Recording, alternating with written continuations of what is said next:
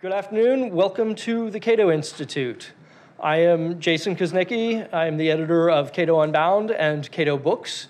And we are here to talk about one book in particular, as you know, Scientocracy, the Tangled Web of Public Science and Public Policy. I am joined by the two editors of the book, Patrick Michaels and Terence Keeley, and also by Holden Thorpe, who is the editor of the Science family of publications, the editor-in-chief.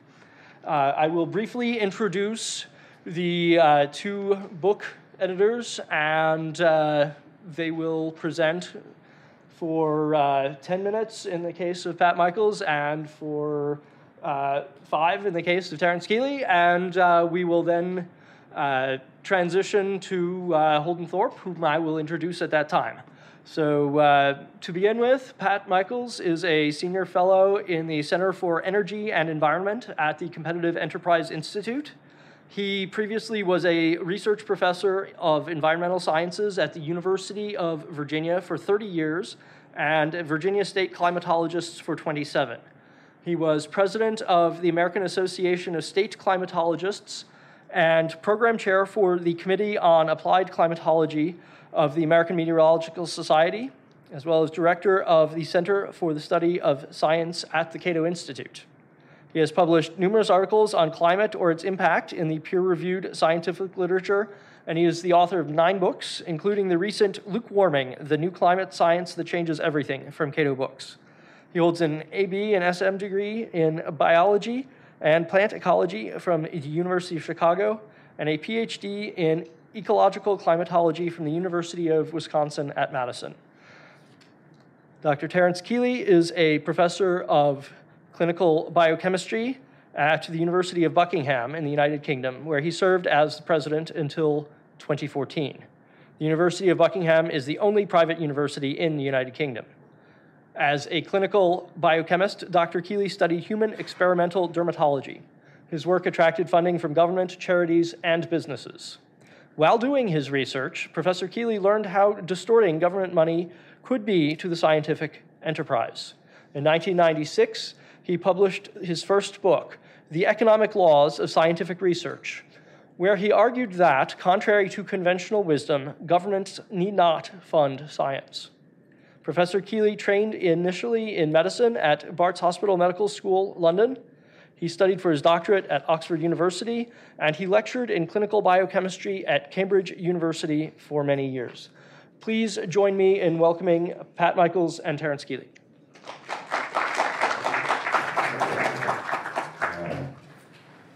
Thank you. Thank you. It's wonderful to be here again. I'd like to thank Cato in particular for the wonderful job that they did in putting together this book. This is a new format for them. It reads beautifully, and it's just going to serve the Institute very, very well in the future. I'd like to spend a few minutes talking to you about some of the seminal articles that gave rise to Scientocracy. It's relatively recent literature, but it's a very interesting one, and it starts off with a bang. In 2005, when John Ioannidis, now at Stanford University, publishes a paper, Why Most Published Research Results Are False. And in it, he describes, I think, a fairly rigorous methodology to defend his main hypothesis, from which emanate 6 corollaries.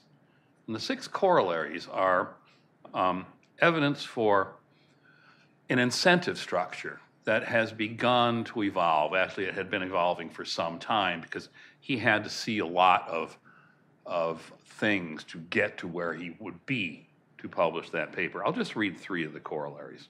Corollary 3, the greater the number and the lesser the selection of tested relationships in a scientific field, meaning the fewer experiments that are done, the less likely the research findings are likely to be, the less likely the research findings are to be true.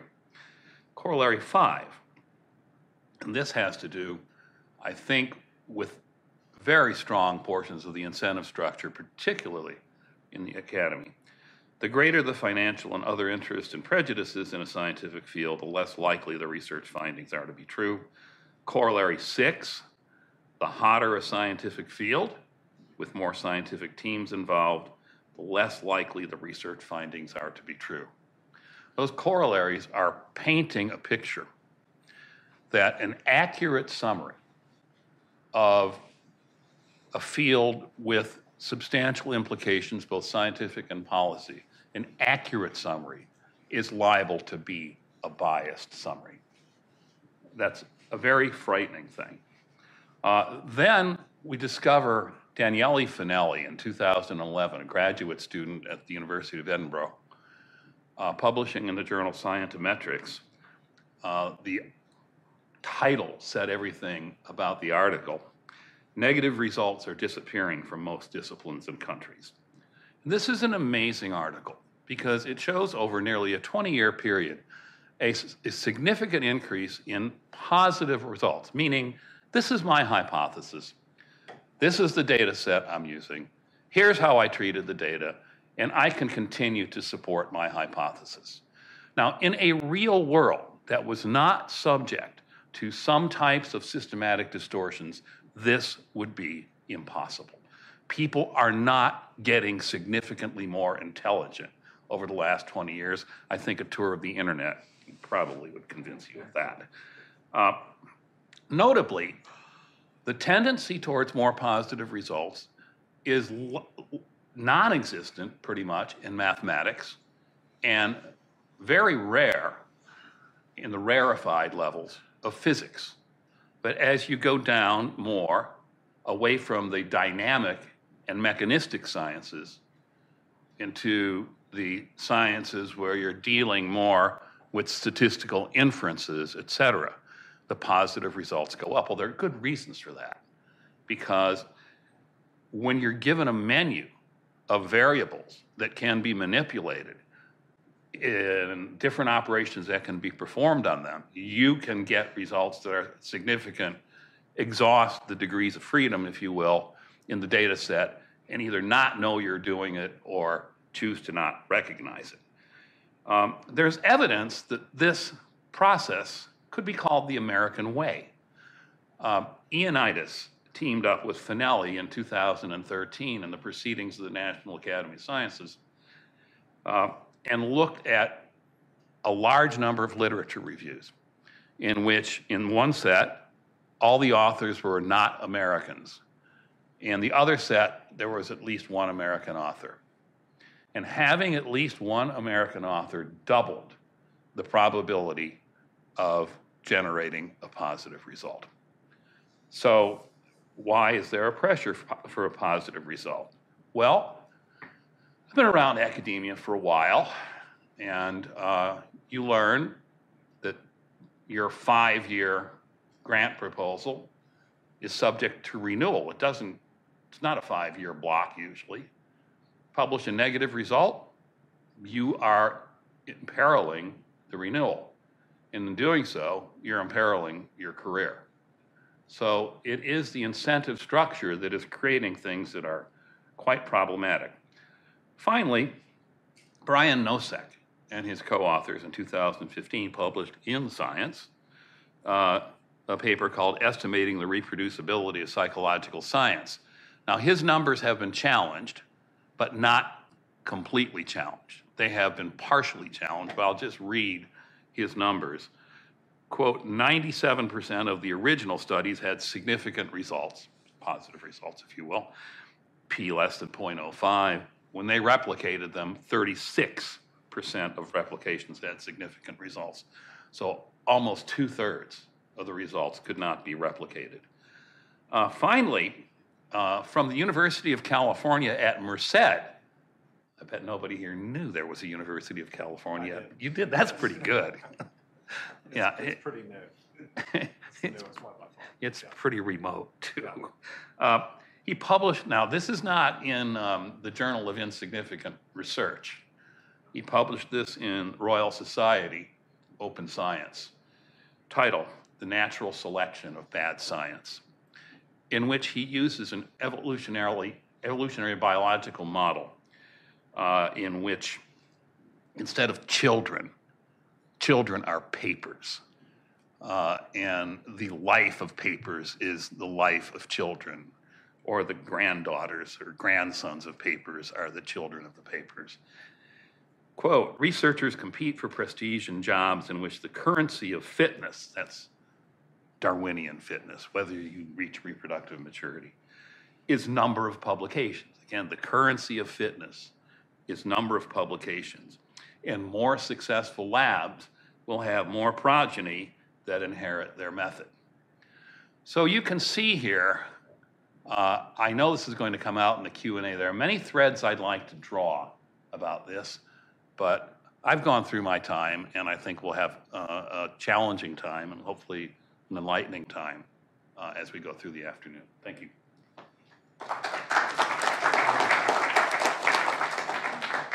So we deliberately arranged the format that we would speak for a relatively short period of time, because we really wanted to throw this into a collective Q&A session. So Pat talked for actually rather less than 10 minutes. I should be talking for less than 5, and you will be talking for as long as you want because you're our honored guest.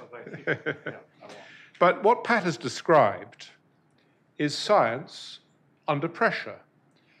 More than half of all published findings are false. More than half of all papers in psychology cannot be reproduced. And there seems to be the natural selection of bad science. What is the process of that natural selection? And I want to bring in another author, Daniel Sarevitz of Arizona State University, who coined a very interesting expression. He said, it's technology that keeps science honest. And his thesis, and of course I completely agree with it since I've written about this so extensively, is that when after the Second World War in this country, the United States went from being a country that was stunningly laissez-faire in science, where the government funded no science that was meant to compensate for so-called market failure. It funded geopolitical science, a very small amount, but basically science was less the private sector. Under those circumstances, which right up until actually nearly 1950, scientists reported to people who wanted results that could be tested. They either reported to the chief executive of a company whose aeroplanes should not fall out of the sky. They reported to the chief executive of American Heart Foundation, who actually wanted data that people got better with this drug or that. They reported to entities that were testing the science in terms of technology.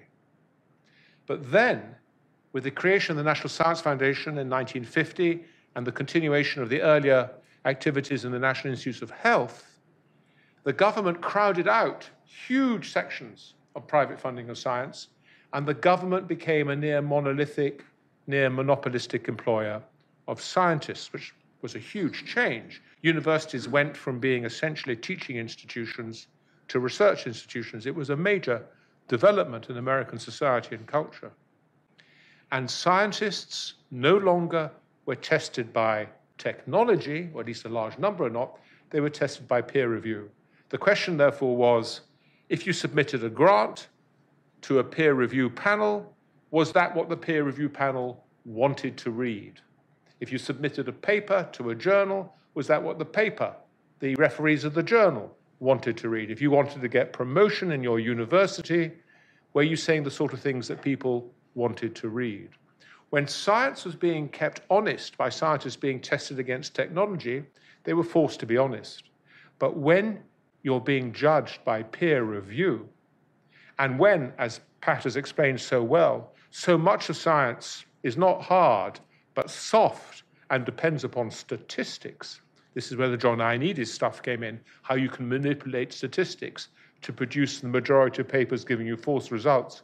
Then the incentives to researchers to manipulate's too strong a word, to select the data that meets the requirements of peer review become very, very strong. And the whole thing becomes self-fulfilling because natural selection of bad science. These junior scientists are trained to meet the needs of the peer reviewers, eventually themselves become peer reviewers, and so the whole thing carries on. In the 19th century, Planck said that science advances funeral by funeral. The assumption being that old scientists are always bound to paradigms which are often out of date, but as they die, so paradigms can shift relatively easily. But what we have when so much science is funded by the government, which, by the way, there's no economic evidence that that does anything at all for the economy. In fact, it doesn't do anything for the economy. It just crowds out the private funding. When you create a single, near monopolistic funder, which has one particular paradigm that has captured the group of funders, and in the book, for example, we talk about how nutrition research was absolutely captured under Ansel Keys by a group of people, all of whom were determined that the only stories they were going to perpetuate were those that fat was bad and carbohydrate was good, then you get a natural selection of bad science. And so our argument is twofold. First, that science is facing not just a reproducibility crisis, but actually a credibility crisis. You pick up the New York Times, and today coffee is bad for you, and tomorrow coffee is good for you. This is bad for science. It doesn't look good. But it comes from a culture that government has hugely reinforced of scientists not being tested by technology, but being tested by peer review, which encourages an unhealthy culture. And I shall stop there because the Q&As will be the opportunity to build on that.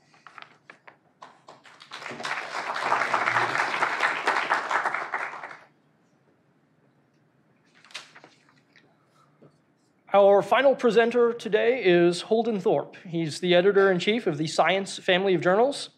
And prior to taking that position, he was the Rita Levi-Montalcini Distinguished University Professor at Washington University at St. Louis. He was also the university's provost from 2013 until just this year. Prior to joining Washington University, Thorpe spent 3 decades at the University of North Carolina at Chapel Hill, where he served as its chancellor from 2008 to 2013. A native of North Carolina, Thorpe earned a bachelor's degree in chemistry with the highest honors from the University of North Carolina. He earned a doctorate in chemistry at California Institute of Technology and completed postdoctoral work at Yale University. Thank you. Thank you all.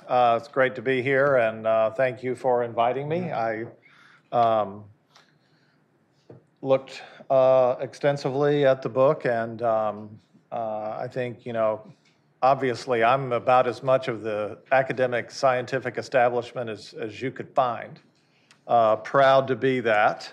But there's probably more commonality between me and the arguments in the book than you might expect. A lot of the things that are brought out, I agree, are significant. I don't agree on the right way to remedy them. But I certainly agree with the analysis of the various things that have happened over the years that have led us to this point where we are today. Science Magazine is a very highly cited journal, along with Nature. We're the 2 most cited general science journals there are. The only scientific publication that's cited more than Nature and Science is the New England Journal of Medicine. And it's true that the desire to publish in our journal does induce behavior. There's no question about that. It's our job to try to make sure that that is behavior that is adding to the scientific record and to our understanding of nature. But it is, as has been brought out, something that we have to work at constantly. Folks like me believe that federal funding for science has enabled a huge amount of America's success for the last 75 years. Could these things have been done with private money? Maybe. We don't know. We'll never be able to answer that because we know what government funding for science has done the last 75 years. But I think one interesting readout, which we probably differ on the origins of, but DuPont and Kodak and Bell Labs used to have very important industrial basic science operations, and those are all gone now. In fact, when I went to graduate school, I told my advisor, he said, "What do you want to do when you get out?" I said, "I want to go to Central Research and Development at DuPont." Fortunately for me, the time I was in graduate school was the time that this was wound down. So by the time I got out of graduate school, I decided on an academic career. And the reason that's good for me is I didn't end up going to DuPont and then having to go find another job, as a lot of people who went on that path before I did had to do. The authors do an excellent job of bringing out the fact that in 1945, Vannevar Bush, Franklin Roosevelt, and Harry Truman, and a number of other influential people in Congress launched the federal funding of American science. And we can disagree about whether that was a good thing or a bad thing, but I certainly agree with the authors that it was a major event in the history of America, one that probably doesn't get as much attention as it deserves when we tell the story of the country. And it has also induced other countries to invest a lot more in science. And right now, China is investing a huge amount in their scientific enterprise through their federal government, with a lot of direction from the federal government. But judging from the things that come into to me about papers that come from China, their reproducibility crisis, if you want to call it a crisis, is worse than the one we have here.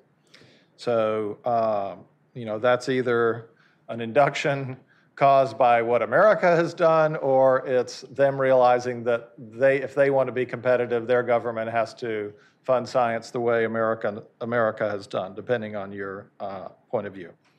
A lot of this debate, though, as again Terence said, I think I would agree with, comes to a very sloppy understanding of the difference between science and technology and policy in the public. As Terence is saying, science and technology are not the same thing. It's often that technology evolves from science. But science is a living human process filled with human errors and judgments and interpretations that is self-correcting.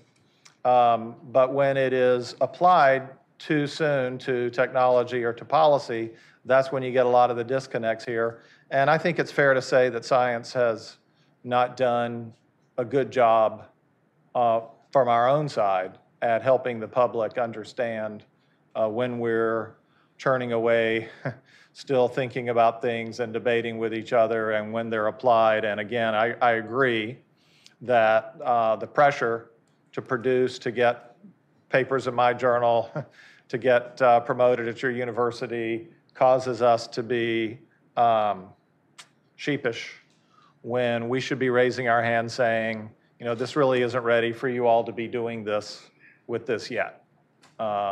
Science needs to get the courage to do that, and the fact that we're here having this conversation is certainly part of that, is on the scientific enterprise.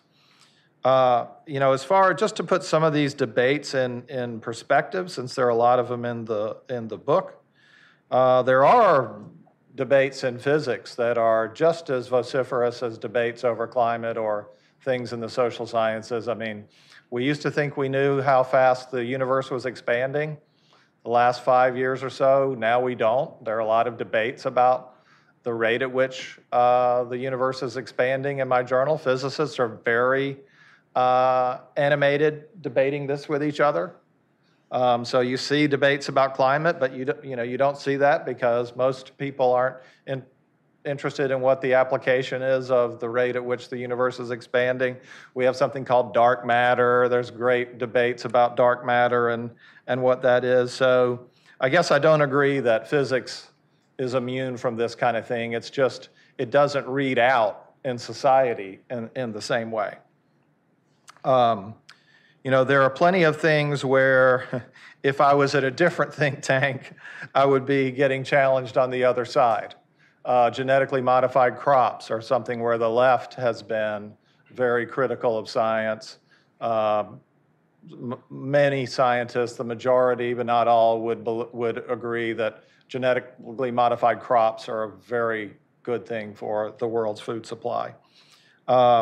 Nuclear power is another one where we lost track of that so long ago. The world would be a lot better place if we had more nuclear power plants and fewer coal plants.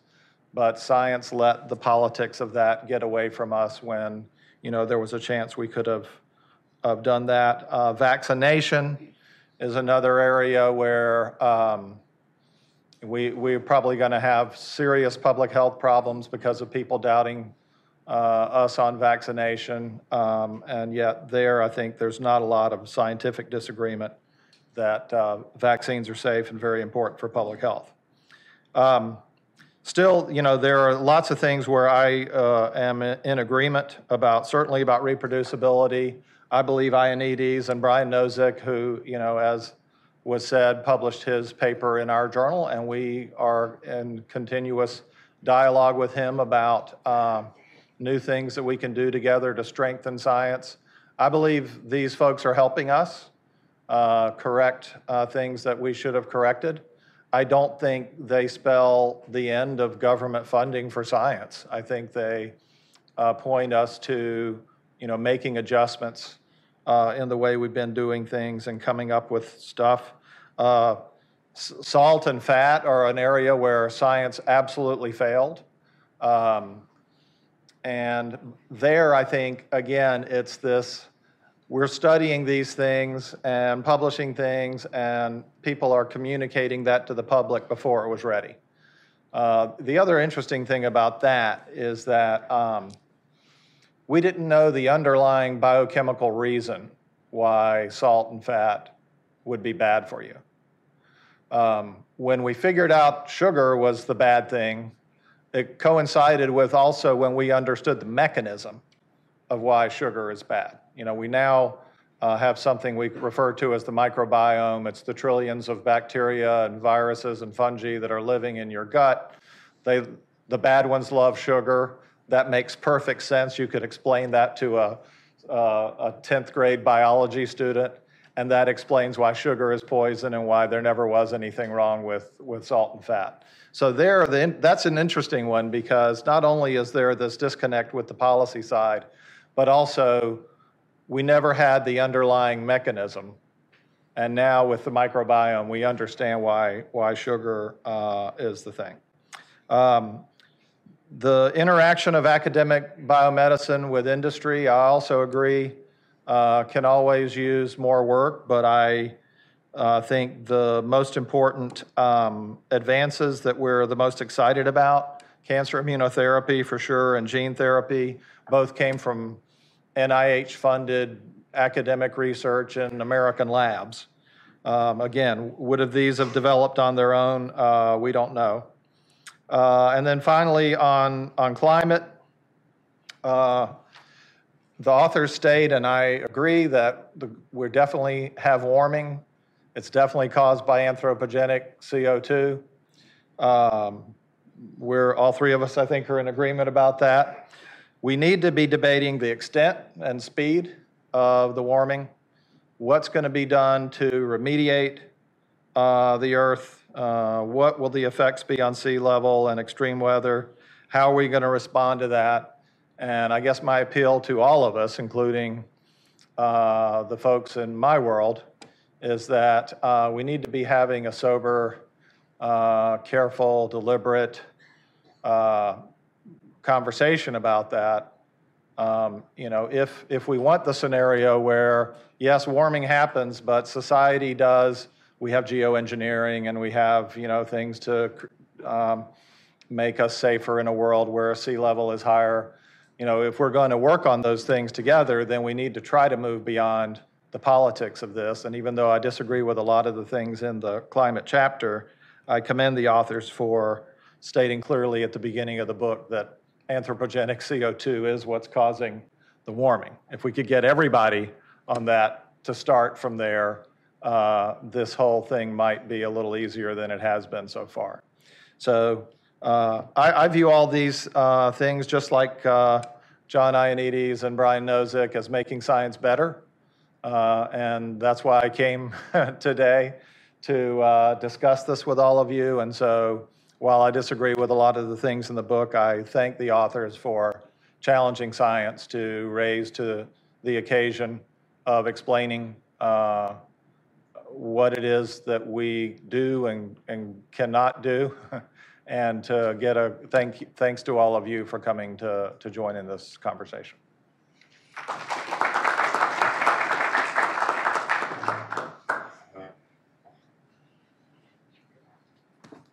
Thank you very much for that. As moderator, I'm going to ask first question. Moderator's prerogative is to do that, and I'm going to go for it. So scientific research is a response to ignorance. It is a response to what we don't yet know. And it is also, I would suggest, a process of spontaneous order in the Hayekian sense. And in this sense, it is very similar to the market process. Agents in the market also don't know something. They don't know whether their product will succeed or fail, but they have a hunch that maybe it will. They have a hypothesis, if you will. And they test that hypothesis by going to the market. In both of these processes, incentives matter. And what we're hearing today is a story about getting the incentives right. In both these areas of human action, the government has significant power to affect the incentives, to set goals, to reward certain behaviors, or to inhibit others. If it is true that technology keeps science honest, my question to the panelists would be, why not incentivize technologies as opposed to pure science? Why not, perhaps as a second best solution, why not institute prizes as opposed to grant money for pure research? And the prizes could be for perhaps new methods of high-speed communication or travel or cures for diseases or certain very specific, concrete, verifiable technological advances which we would all want to have, which don't yet exist. This might do a lot of the work of the patent system as well at much less cost and therefore be at least a second best, if not a first best, libertarian solution. So that's my question, and I will let the panelists think about it because I threw out a lot there. But now I need to talk about the rules for how you will ask your questions. First, please wait to be called on. Second, please wait for the microphone, because we need everyone in the room to be able to hear, and we also need the people who are listening and watching online to be able to hear. Third, please identify yourself and any affiliation that you care to share. And finally, please make sure that your question actually does contain a question and is not just a long speech. All right, so with those rules in mind, let's first perhaps hear an answer to my question and give you a chance to formulate your own. Well, do I talk in here? Yes, go ahead. Okay. Is this working? Yes. Yeah. So, a slightly frivolous answer to your first question. Why don't we have prizes? Well, the British government famously had a prize for longitude. You may remember Harrison invented the chronometer. And one reason why governments shouldn't give prizes to people is that Harrison then had to fight the British government, I think for 35 years, to actually get the money out of them. I see some people nodding. So the British government proved to be extremely, as all governments so often are, extremely dishonest in actually distributing the money at the end of the day. Just as a comment, you're absolutely right about the similarities between spontaneous order and the market. In fact, Hayek stole the concept of spontaneous order from Michael Polanyi, who was a philosopher of science, who first described spontaneous order in science, and then Hayek borrowed the idea for the economy. Why not incentivize technology? I don't think the government should be there at all. Technology is incentivized by the market. So those are my three immediate responses to that. I'll let the other two have their responses. Yeah, so I don't I don't ascribe to the idea that the market would fill in the vast costs. I mean, when Darwin went on the Beagle, which is the greatest thing that ever happened in science, in my view, he needed money. He was already landed gentry himself. He got money. He got sponsored to go on the Beagle for years. And then he wrote, I mean, it would be so great if we still did science this way in so many ways, because the other thing about what he did was that the way he wrote it up was almost as important as what he discovered. But, all he really needed and those of us who have made pilgrimages to the various museums, he had lab notebooks with specimens taped in them and drawings that he made. And there's not a lot of science that gets done that way anymore. We spend a lot of money on equipment and facilities, and so if you incent the prize, but you don't provide an enabling mechanism for what happens getting up to that prize, it's not so clear to me how you're going to get there.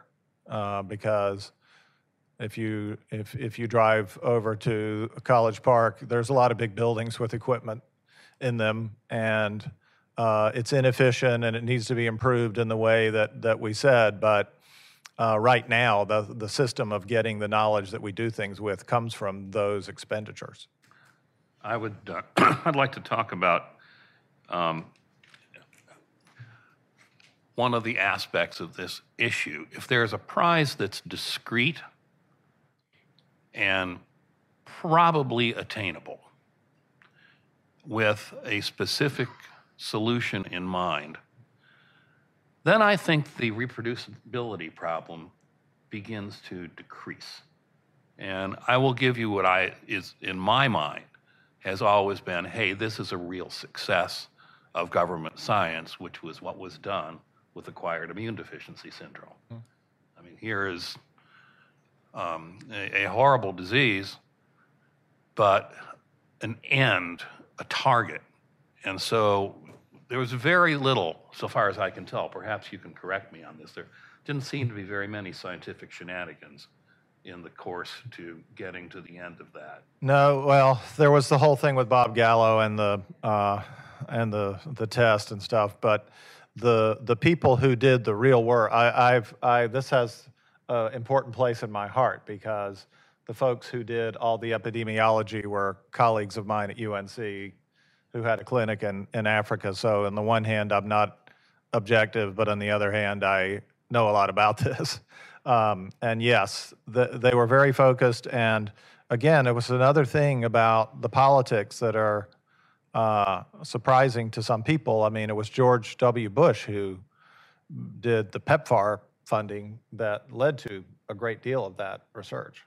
I could finish my answer and say, where things begin to fall apart is where there are only nebulous goals and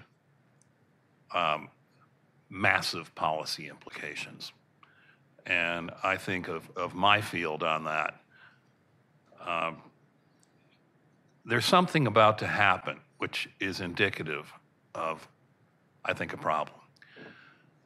We know that for reasons that I don't want to bore anybody with, that the climate models tend to predict much higher warming rates in the upper tropical atmosphere than are being observed. And that happens to be really important. And it's a very stark graph that John Christie has been running through the literature and penning articles on. So we now have a new generation of models. They make it worse. The error is actually worse. Now, if there were not distortions going on in this field, that would not happen. But when you have models that have so many bells and whistles on them that you can push them in whatever direction you want, and it's very hard to verify on a future because the future's not here yet, as the Firesign Theater said, it's a recipe for irreproducible science. In climate, when I say irreproducible, I mean it doesn't produce what happens. All right, I think we should open to audience questions now. I believe I saw your hand first. Thank you very much. Is this on? Okay. My name is Herman Bauma with the National Association for Objectivity in Science. And Mr. Thorpe referred to Mr. Darwin. Darwin was very big on having a robust debate on his theory. Some of the most eminent scientists of the time had strong scientific arguments against his theory, and he discussed them in his book, The Origin of Species. about a third of his book is spent discussing those arguments. Interestingly, last April, I was scheduled to give a presentation at the National Science Teachers Association about Darwin's response to objections to his theory. And I was shut down, my presentation was shut down 15 minutes before I was to begin. I think a big problem in science today, mainstream science, is this fear of debate. I think if we had more debate, there'd be more respect for science. I think these issues would be, as the science behind the various contentions would be clearer. So I think I would recommend the AAAS, American Association for Advancement of Science, and other mainstream organizations to promote more debate, either live debates or book debates in a book about climate change, about scientific issues with theory of evolution, and a lot of these other controversial subjects. So my question is, do you all think that would be helpful if there was actually more of a debate being supported by mainstream science?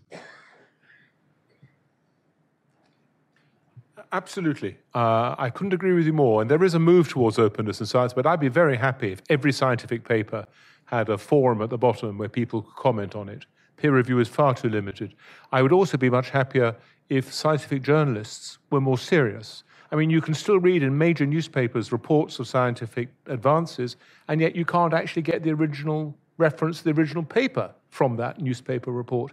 It'd be lovely to see much more criticism of scientific papers. Too many science journalists see themselves as just reporting, look, this exciting paper's come out. It'd be much nicer to see really critical analysis of papers in the media. So I agree with everything you said. Me too. I think it is a sad trend in areas where there are groups of people who have one point of view and groups of people who might have another point of view, that invariably it seems that one group tries to shut down debate. And that's how it's won. I think that's unhealthy. I think it leads towards horrific policy. And from what I've seen in my area, it's getting worse. This is not a way to run a railroad, boss. Yeah, and I think, for one thing, I think that social media is creating a very different environment for debate within the scientific community, for sure.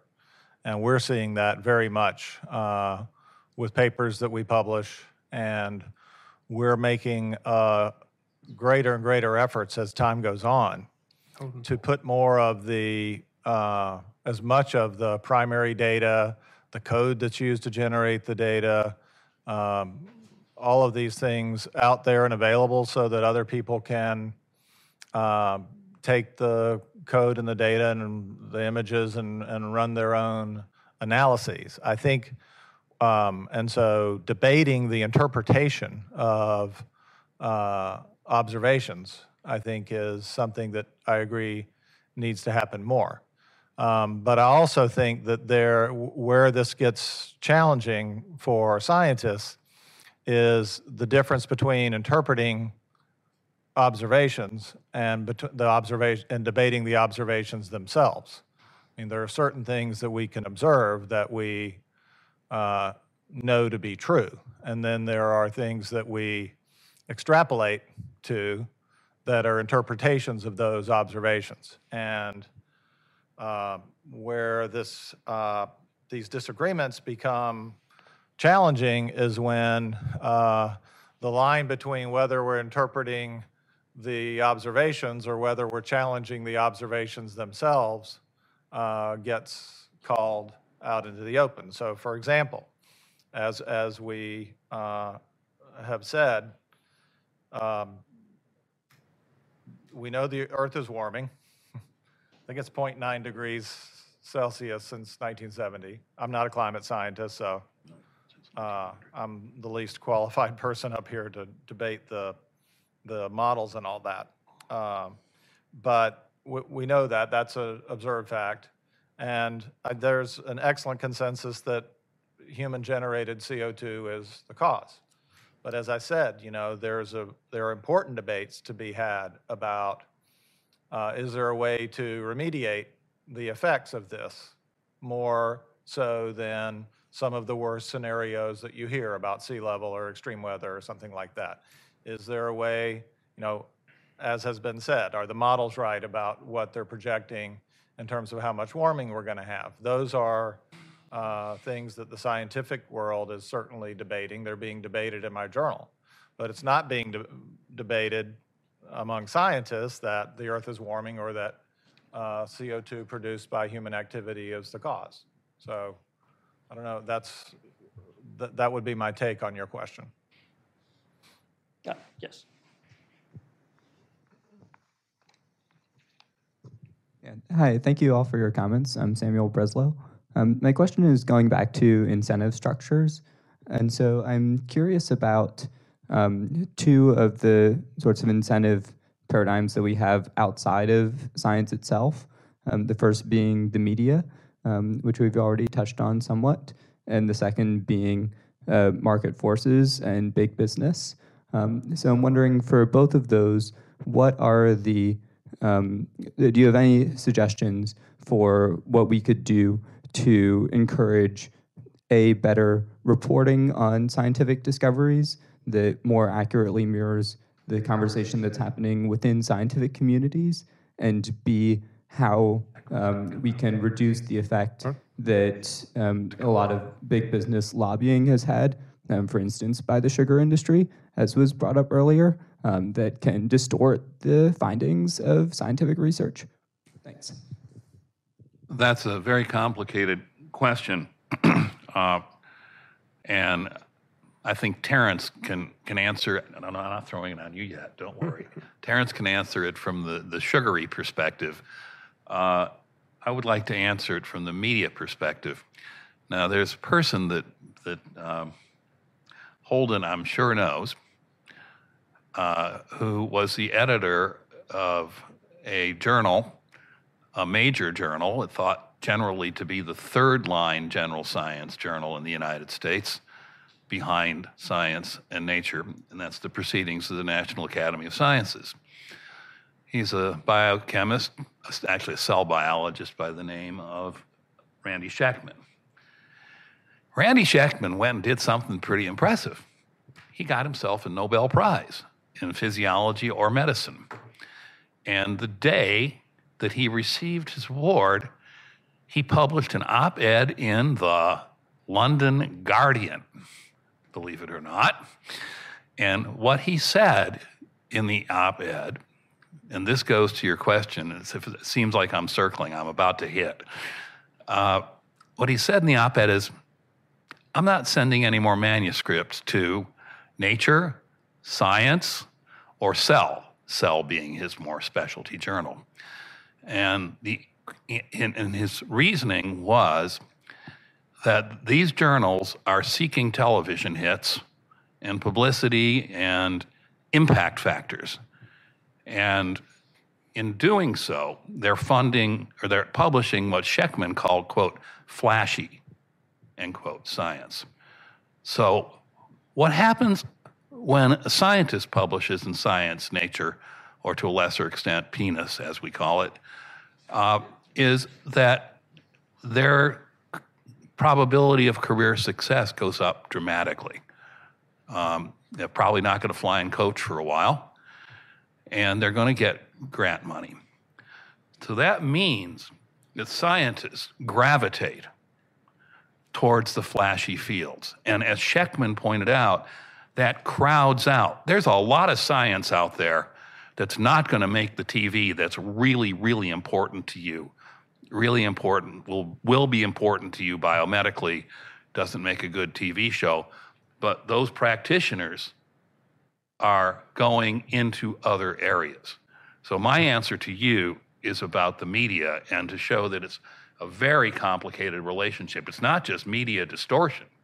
It's the practitioner community deciding to go along with this.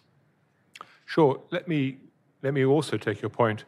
For example, big business. There's no question. Someone recently said that sugar is the new tobacco, and you can no more trust a paper that comes out of the sugar industry than you could 50 years, or indeed today, trust a paper that comes out of the tobacco industry. Marion Nestle, who's the professor of nutrition at New York University, for a short time worked for the federal government. And her first day on the job, and she writes about this, she'd obviously made a deep impression on her. She was told the one thing you're not allowed to do in this job is ever to recommend eating less of any foodstuff, because the producers of that foodstuff will be onto your local congressman the next day and sheer hell will descend upon us. So the reality is that the way to understand a scientific paper is to move away from the idea so many of us have that a scientific paper is a neutral, disinterested, like a judge trying to come to a truth. The way to view a scientific paper is to see it as a piece of advocacy. It's the lawyer for the defense or the lawyer for the prosecution in court, and it's very much a biased perspective that suits the interests of the funders and the researchers and the institutions. The way to view science is as a constant battle between biased. People very rarely lie, but people select data carefully, and no paper is a final statement. It's only a move towards where you're going to get. And one of the reasons I'm opposed to the government funding of science is that it introduces much more of a monopolistic single paradigm. The NSF and Holden was very generous about this. He admitted very graciously that food and fat and carbohydrate, all that was wrong for 40 years. But one of the reasons it was so wrong, there was only one source of knowledge, which was the NSF and the NIH. And it was the same people in both of them constantly propagating the same story. It is fascinating that the nutrition story was smashed in the end by 3 journalists. It wasn't scientists. It was journalists coming out and saying, we can't carry on, Nina Teicholz and people like that. So what we need to render science more honest in this sense is much more pluralistic funding, much less funding from government, much more funding from foundations and industry, much of which has been crowded out by government, though I'm not sure Holden would agree with me with that, but I think the evidence is quite good, so that we can have much more pluralistic funding, because papers can't be trusted as disinterested. They are always to be seen as pieces of advocacy. Yeah, so maybe I'll just say a few things. I mean, it's my job to try to do something about all these things these guys are saying. Like I said, I don't agree that the remedy is to blow up the whole system, but certainly some of the problems that are being described here are real. And for example, it is true that if you get a science or Nature paper, it is a career maker.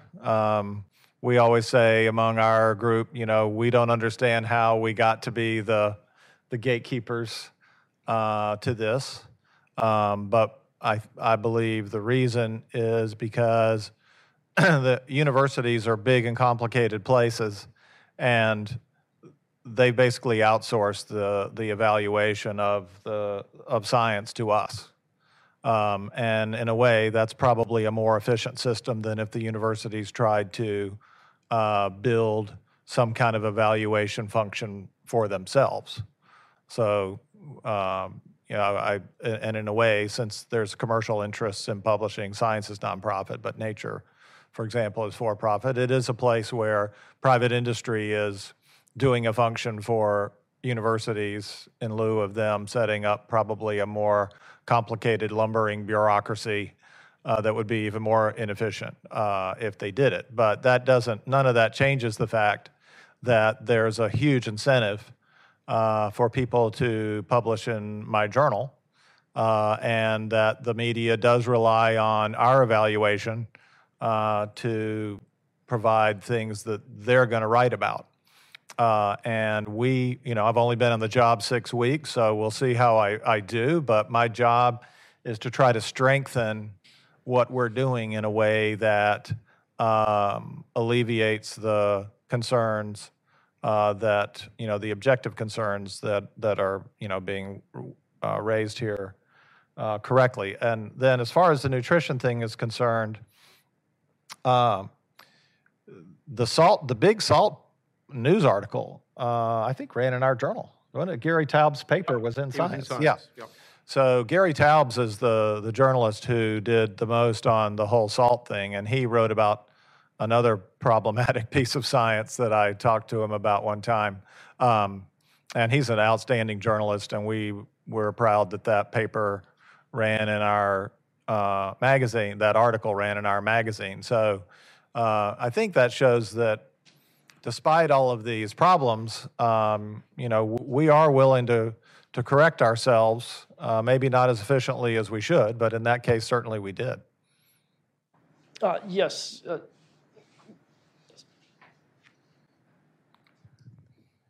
Hi, Richard Williams. I'm retired from FDA and also from the Mercatus Center at George Mason University. And I'm writing a book about FDA. But I don't want to talk about nutrition, even though I am writing about it. I wanted to talk about government funding because I've only recently discovered DARPA, which is a form of government funding. They bring in people for a couple of years. They fund particular studies that are quote-unquote defense-related, but then we've gotten all kinds of wonderful things out of DARPA, like GPS and a lot of computer technology. I wonder if you think that maybe this, if you're going to have any kind of government funding, we can learn something from the DARPA model. Well, let me say this. If you look, one of the standard defenses of the government funding of science is its economic value. America, the United States of America, is an extraordinary control experiment. Between 1776, unfortunate event, and 1950, the American government did not fund science, essentially. It funded geopolitical science. It funded defense science, and it funded agriculture to keep the farmers' votes. But essentially, there was no sense in the United States of America that the role of government was to compensate for so-called market failure. And then in 1950, like a light switch, suddenly America government, federal government, becomes the largest science funder in the world. And you have vast expansion labs. If you look at what's called total factor productivity, which is an economic measure of productivity, nothing happens. If you look at rate of growth of GDP per capita, nothing happens. There is simply no measurable output to the government funding of science. Indeed, if you look at the OECD, which is an intergovernment organization, in 2003, they published a survey, Sources of Growth in OECD countries, and they found that although there was a very good correlation between the private funding of R&D and national GDP per capita growth, not only was there no correlation between public funding in each country and GDP per capita growth, there was actually a negative correlation because the public funding had crowded out the private funding, i.e. people were being taken from the private sector into the public sector. So although you can always come up with anecdotes like DARPA, and there's a woman called Mariana Mazzucato who has made a career of these anecdotes, the reality is, and we all know this, that science is always moving along a broad front. Thomas Edison submitted a patent for the light bulb in the morning. That very afternoon, another inventor came with a patent application. I think there were 36 applications for light bulbs that year across the globe. Science is moving across the national front. And if government's going to do something, then it's going to fund useful stuff. Some of the stuff it's going to fund is going to be useful. But the question you have to ask yourself is, if there was no government funding of the private sector, would it be any different? DARPA, distributed computing was a technology whose time had come. If the aeroplane had been successfully launched by the Smithsonian Institution, we'd all be told we wouldn't have an airplane but for the public funding of science. As it happens, the Wright brothers did it, but no one goes around saying that proves the government shouldn't fund science. The whole argument is hugely skewed. So no, I don't think government should fund science. Down front, yes.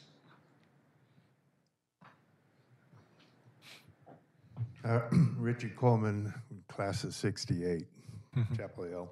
Go Hills. Yeah. The public really, we can't be expected to understand really a lot of what science is working on now. But there's scientific orthodoxy, which is still confounding to other scientists. And I'm thinking Einstein with the quantum physics. And is there a case among you three where there's something that, you're scientists and you know the scientific method and you know what the orthodoxy is, and you say, I still can't believe it. Quantum physics. Well, sure. I think that anybody who's a serious scientist is a skeptic. And the bar to first of all, you never really believe something if you're, I think, a real scientist. You'll tentatively continue to entertain a hypothesis because you know you know that it can change. And I think that's the bar that has been lowered in the policy-relevant science fields when politics enters in. And I think that's extremely dangerous. It is why I'm hoping that science will foster more learned debate, not yelling at each other, but learned debate in their hallowed pages. And maybe we can begin to go forward to diffuse the intensity of the political inferno that is raging over some of these issues. I'm going to respond to your question, and I look forward to Holden's response to my response. Obviously, anyone who thinks they understand quantum physics is by definition insane, because human beings can't understand it. I think there's one role for the government funding of science, which is very important, which is to challenge and confront. I'd be much happier if governments funded science for the specific purpose of taking on big sugar, big tobacco. Many people in this room will know, and I tell the story with reluctance because it's an unpleasant story. So let me preface my remarks by saying I'm about to say something unpleasant, and I don't want anyone to think I'm endorsing what I'm about to say. But the person who discovered that cigarettes killed you was, of all people, Adolf Hitler. It was Adolf Hitler in 1933, when he came to power, said to his epidemiologists, "I just know that cigarettes are bad for you. Go out and prove it, or something bad might happen to you." And the epidemiologists of the day were astonished how easily the data fell out. Everyone believed in those days that cigarettes were good for you, because they cleared the lungs with all that phlegm. And Richard Doll, who got all the glory in England, he knew about the Nazi literature, but he knew that no one else was reading the Nazi literature, and so he was very happy to take the credit for rediscovering what he already knew to be there. But the point I am making is I would be very happy to see government science genuinely skeptical and confront all the vested interests, including other government departments. And I wonder, Holden, what you think about that. Well, if things are, and I'm not going to comment on the whole thing about Nazi Germany, but if science is working well, it's criticizing itself. And I can give you some examples of some things that I didn't think were going to work that did. I mean, I have been working in the biotechnology business, for a long time, longer than was in administration, or certainly longer than I've been running a journal. And I've seen a lot of things come and go. I did not think gene therapy was going to work. The first gene therapy studies, there were deaths. I couldn't, for the life of me, understand, how you get enough cells transformed. The enzymology of it seemed so complicated in terms of how you get new nucleic acid into double-stranded DNA. But there are a whole bunch of people who persisted with the adeno-associated virus, and now we're seeing a lot of success with gene therapy. And I was wrong that whole time.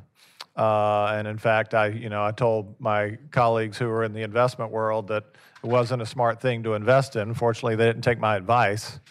I think monoclonal antibodies is another one where, when we first got monoclonal antibodies, we thought everything was going to be an antibody drug. We'd just get mice to produce the drugs. It was all, we're going to have a drug for everything. It was 15, 20 years between then and when we had monoclonal antibodies. And the thing that's interesting about these two stories is the government funded it, science overpromised monoclonal antibodies and gene therapy, but then everybody forgot about it for 15 years. And then when it worked, then, now we're all happy that we that we have cancer immunotherapy and Remicade and that gene therapy is going to straighten out a lot of orphan diseases and things like that. So that's, to me, a model of it working fairly well, and where a lot of the tendency of science to be in the flashy journals and overpromise kind of dissipated in the right way, and some hardworking, earnest folks soldiered away until they had it worked out, and now we have things that have really changed and improved human life that have come from that process. And I think when you get to nutrition or climate change, or some of the other things that we've been talking about, we don't have the luxury of letting this play out in the way that it has, and we need to. And I take certainly some of the blame onto science itself for the fact that we haven't figured that out.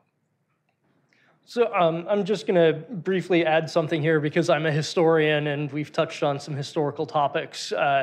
Yes, it's true that Hitler and the Nazis were very negative about smoking, but the idea that smoking might maybe be bad for you was a popular belief that goes way, way back. James I of England in the early 17th century said that he thought smoking was bad. He wanted to prohibit it. He wasn't sure if he could, and if it was already too popular, he ended up giving the monopoly for tobacco pipes to his court jester as a sign of his contempt. So popular ideas about smoking had been around for a long time, and there was obviously the pro-smoking camp, and they were all smoking, and there was the anti-smoking camp who were saying, well, maybe this is actually not a good thing, way, way, way back in history. Of course. But what happened in the case of smoking is that it turns out the science did validate popular beliefs. That's not always the case. One example much more recently is that popular belief turned very strongly against psychedelic drug use in response to the excesses of the 60s. And it turns out that the prohibition on not just the use of psychedelic drugs, but on the research of scientific drugs, or psychedelic drugs, rather, has caused a huge opportunity apparently to be missed. There's been a lot of very promising research about use of psychedelics for psychotherapy, for overcoming things like depression and PTSD, for ultimately reconciling people to their own mortality. And the research on this in recent years, which has only lately been allowed, has been much, much delayed from when it might have been done. So it is possible that popular belief and a too hasty scientific judgment, too hasty exercise of scientific authority can lead us astray as well. Jason, I should allow that we do have an extensive chapter by Trevor Burrus in this book on this very subject. Yes. Yes.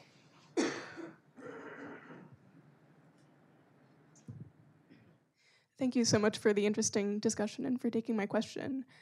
Your comments make me think of the rise of the anti-vaccination movement in the US, which I read as a handful of individuals claiming scientific authority where maybe they lack an empirical basis to do so. And I think we can point to the resurgence of measles this year as evidence of that.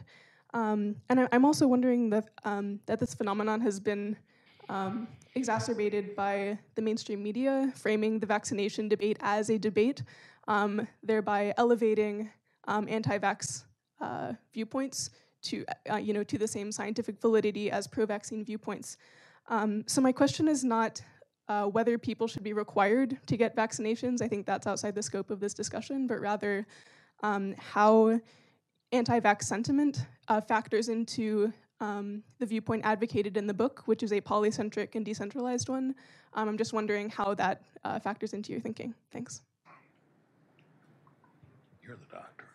Well, do you want Holden, do you want to answer for the first time? Okay, sure. Well, I couldn't have said it better myself. So, yeah, I certainly agree with you that, as I said at the beginning, we have a tragic thing playing out here measles is on the rise, and we just published a pair of papers showing that that measles causes what we call immunity. That is, it causes the appearance that your immune system has forgotten how to inoculate you against a number of other things. And so it isn't just the spread of the measles that's worrisome. It would be other infectious diseases that humans might have acquired immunity to, other, through evolution, that if they get the measles, young children get the measles, they then will be susceptible to other infections. So this is a very serious situation. And I guess in terms of saying what science has done that has opened the door for this, again, I think the fact that we have allowed a lot of this confusion between when science is ready to be technology and when science is ready to be applied to policy, because we've been lazy about articulating that, mostly out of fear that if we say, science isn't always ready to do these things, that we'll get less money for it, which is what these guys are alleging, and certainly some of that is true.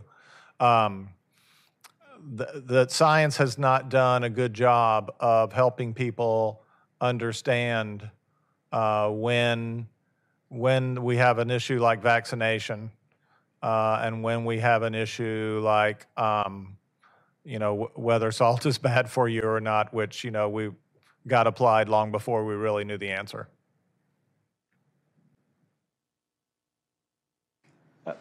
Yes. Thank you. Myron Ebel, Competitive Enterprise Institute. This is a very important topic, and I think this is a terrific book. I got my copy free, but I urge everyone else here to buy one or several. I want to ask about, or have your comments on, the role of the scientific establishment in corrupting the policymaking process. And I'll leave out the national climate assessments and the endangerment finding.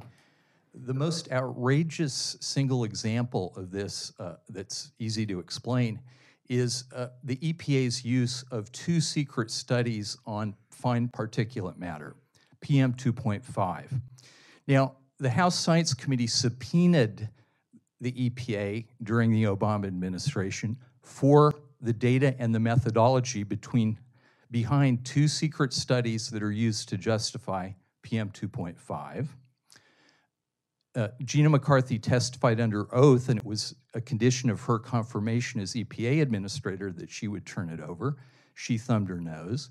When the Trump administration came in, the EPA proposed a rule on scientific transparency that said, we're not going to use secret studies anymore.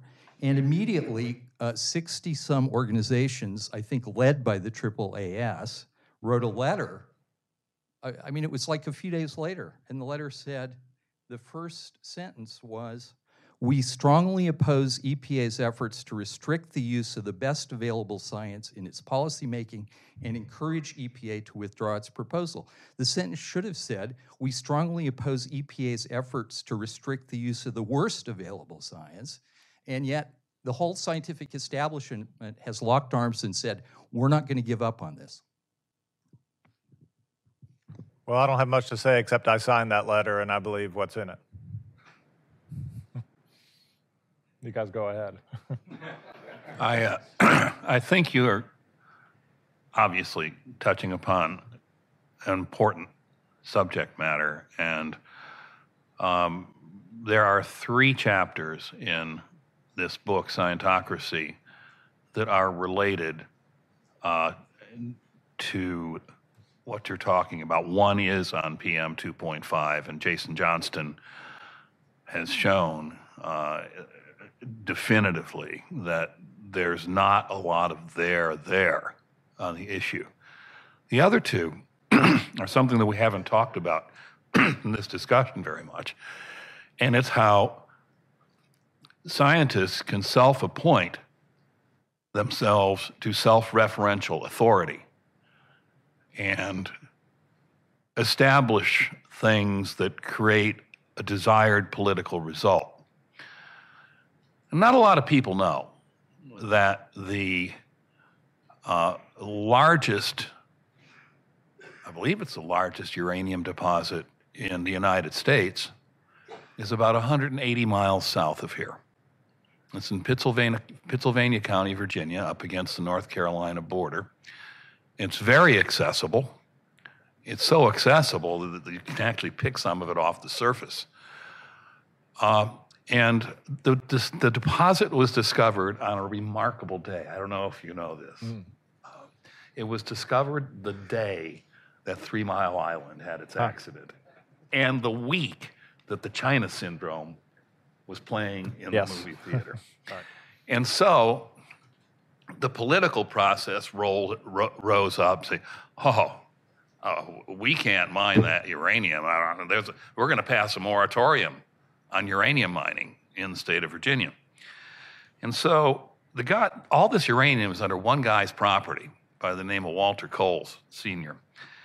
And Coles wants to mine his uranium because the price is becoming right. So what does he do? He says, I want to do this right and safe. And so he goes to the National Academy of Sciences, National Research Council, and says, can you give us the definitive word on how to mine this safely and all that stuff? And they said, well, we'll try. We don't know, but please send us a check for however million to write the report.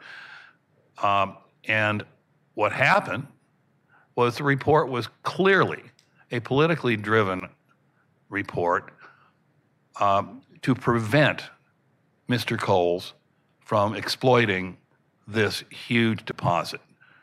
I know because one of the chief citations in it was me. And it was a document in which I said nothing of the sort that the National Research Council report said that I did. So that's abuse of scientific authority. And the other one that we're seeing is people seem to like electric cars. They have a lot of copper in them.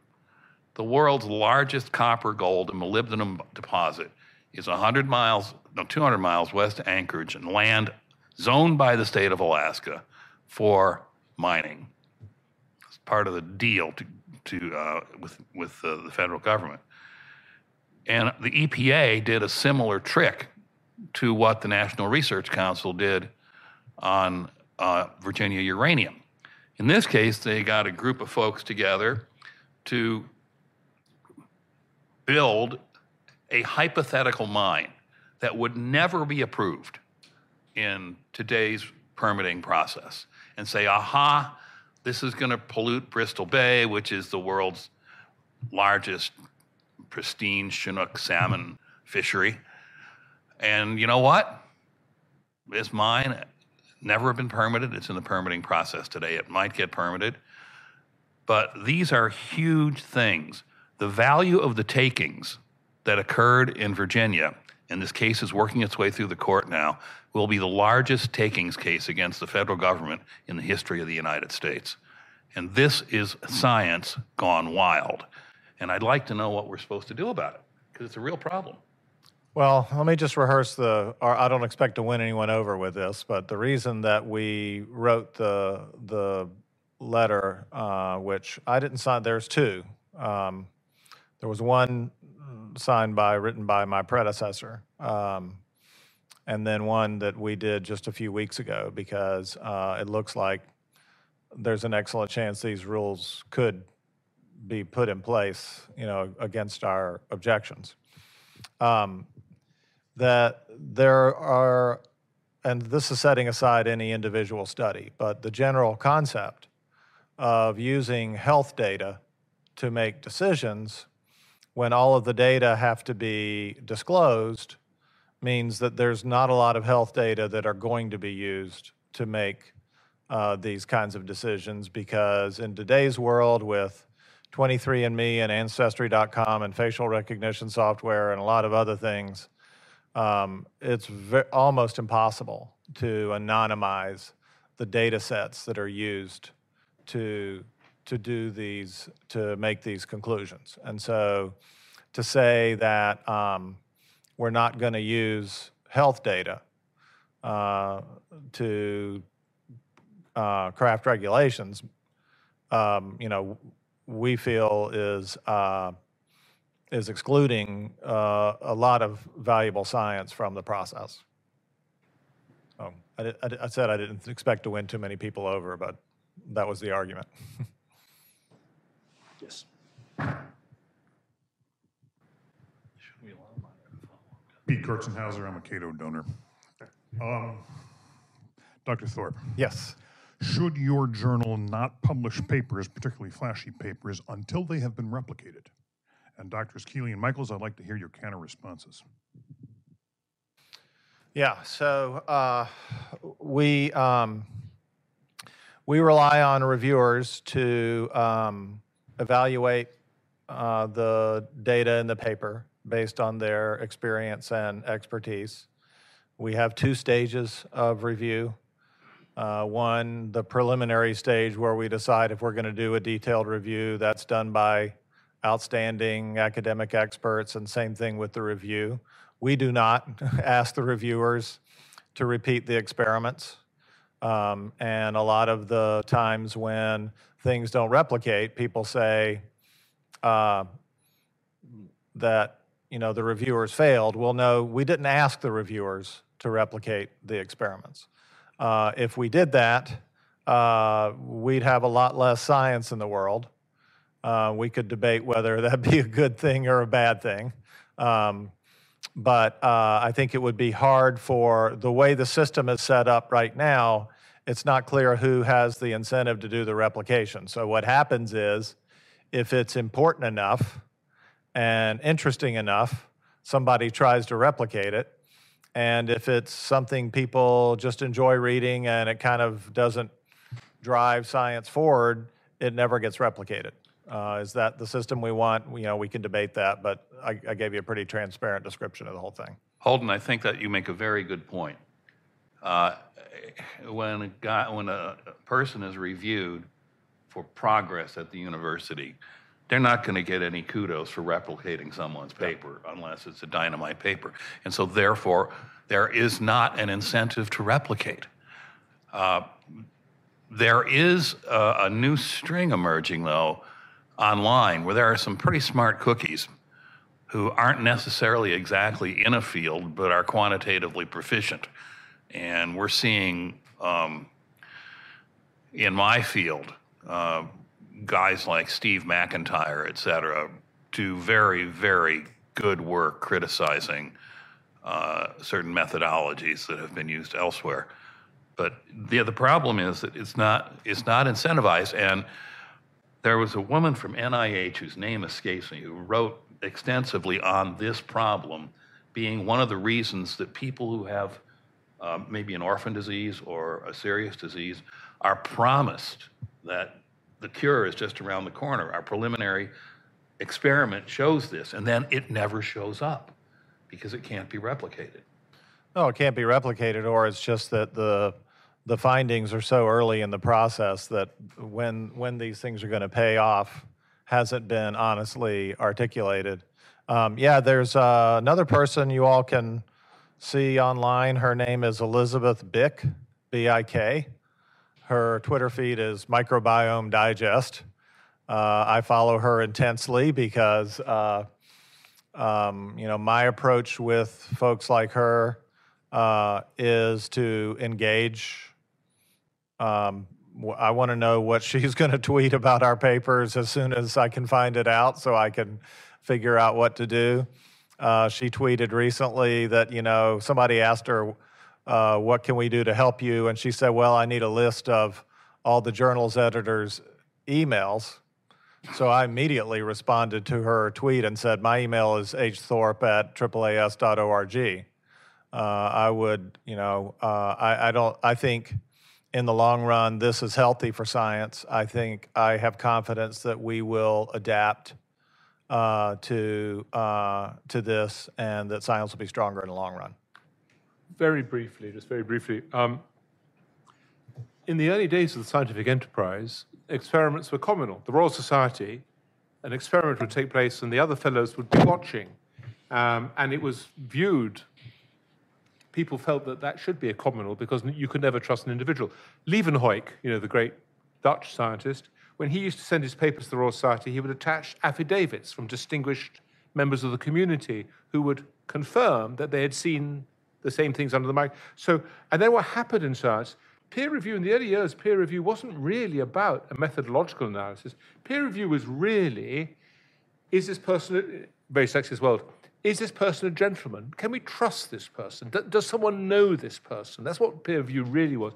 Only very recently has peer review become this, I think, greatly overestimated analysis of the technical ability of the paper, because I don't think it really can do that. The great danger of peer review, I think, is that we give too much credit to something that's gone through the peer review process. I repeat what I said earlier. I think Holden's right. I think this is the price you pay, rather like limited liability. It's the price you pay for capitalism. There's a real downside to it, but overall you get more capitalism. And I think Holden is right. The way we do science at the moment, it's probably the way of getting the fastest stuff out. But there's a real downside, which is that, as I said, I think you have to look at every paper. You have to ask yourself, is this really true, this paper, or is it just a piece of advocacy? So we are about out of time, but I'll have one more question. I'll take one more question. Yes. So you guys have been talking about primarily the hard science, the hard sciences, biology and physics, and I guess environmental science is a hard science. Yeah. Sort of. A great deal of government spending is driven by social science. And I'm wondering what thoughts you have about how the phenomenon you've been describing. Oh, I'm sorry. My name's Catherine Stevens, and I'm a scholar at the American Enterprise Institute. My policy area is early childhood. So this might be at the top of the list of a policy arena in which a great deal of policy occurs on the basis of not much research, in my view. But I'm just wondering what your thoughts are on the comparison with social science. Well, as Finelli showed, as sciences become more adjudicated by statistics and sampling, as opposed to dynamics and hard theory and mathematics, that's where it's easiest to create what I would call bad knowledge. You know the term p-hacking. Okay. If you have a lot of variables in a model and you're not getting the result you want, you can maybe do some transformations of the variables. And, if you have 20 variables, one of them is going to be significant at the 0.05 level on the average all the time. If every time you manipulate a variable, you're essentially producing another one. And so you get a few significant variables in some social science study. And then the paper gets written like this. We hypothesize that X is the cause of Y. Well, you didn't hypothesize that X is the cause of Y. You found that if you manipulated X in a certain way, it would be correlated with Y in a significant fashion. This is unfortunately a truth. I know that statistics instructors in graduate programs try their best to keep this from happening, but unfortunately, many of these areas are policy relevant, and bad science gives you bad policy. And that's one of the things we're talking about in this book. Something should be done about the social sciences. The level of, in my field... Terence, that's a little authoritarian, don't you think?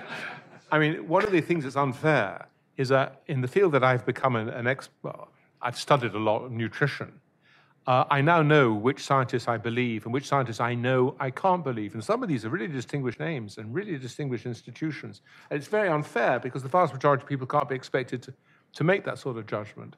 But something should be done about the social sciences, and I'm sure Holden would completely agree. We can't carry on with a situation where most psychology papers we know cannot be reproduced. I mean, that's a real crisis in psychology. Something should be done about that. We all know, we all have ideas about it, but the first thing is to recognize there's a problem. Yeah, we publish social science in our journal, and we spend a lot of time talking about this. And we've had some high-profile cases of our own, not as many as journals completely devoted to psychology would have of this kind of thing. And I think there's two elements to it. One is the human frailty in wanting a particular result. There's certainly some of that. But there's also really a rethinking that needs to be done of, what it means that something is statistically significant. I need to read a lot more of the history of social science to understand why P being 0.05 is some important thing. I don't know how 0.05 got picked. I should know that, but I've only been on the job 6 weeks, so that's an important thing for me to find out. But I think if the test is that P is 0.05, then we're going to have a lot of things that aren't going to be repeated, because by definition, there's a finite probability that you wouldn't be able to repeat that, not because of any human error at all.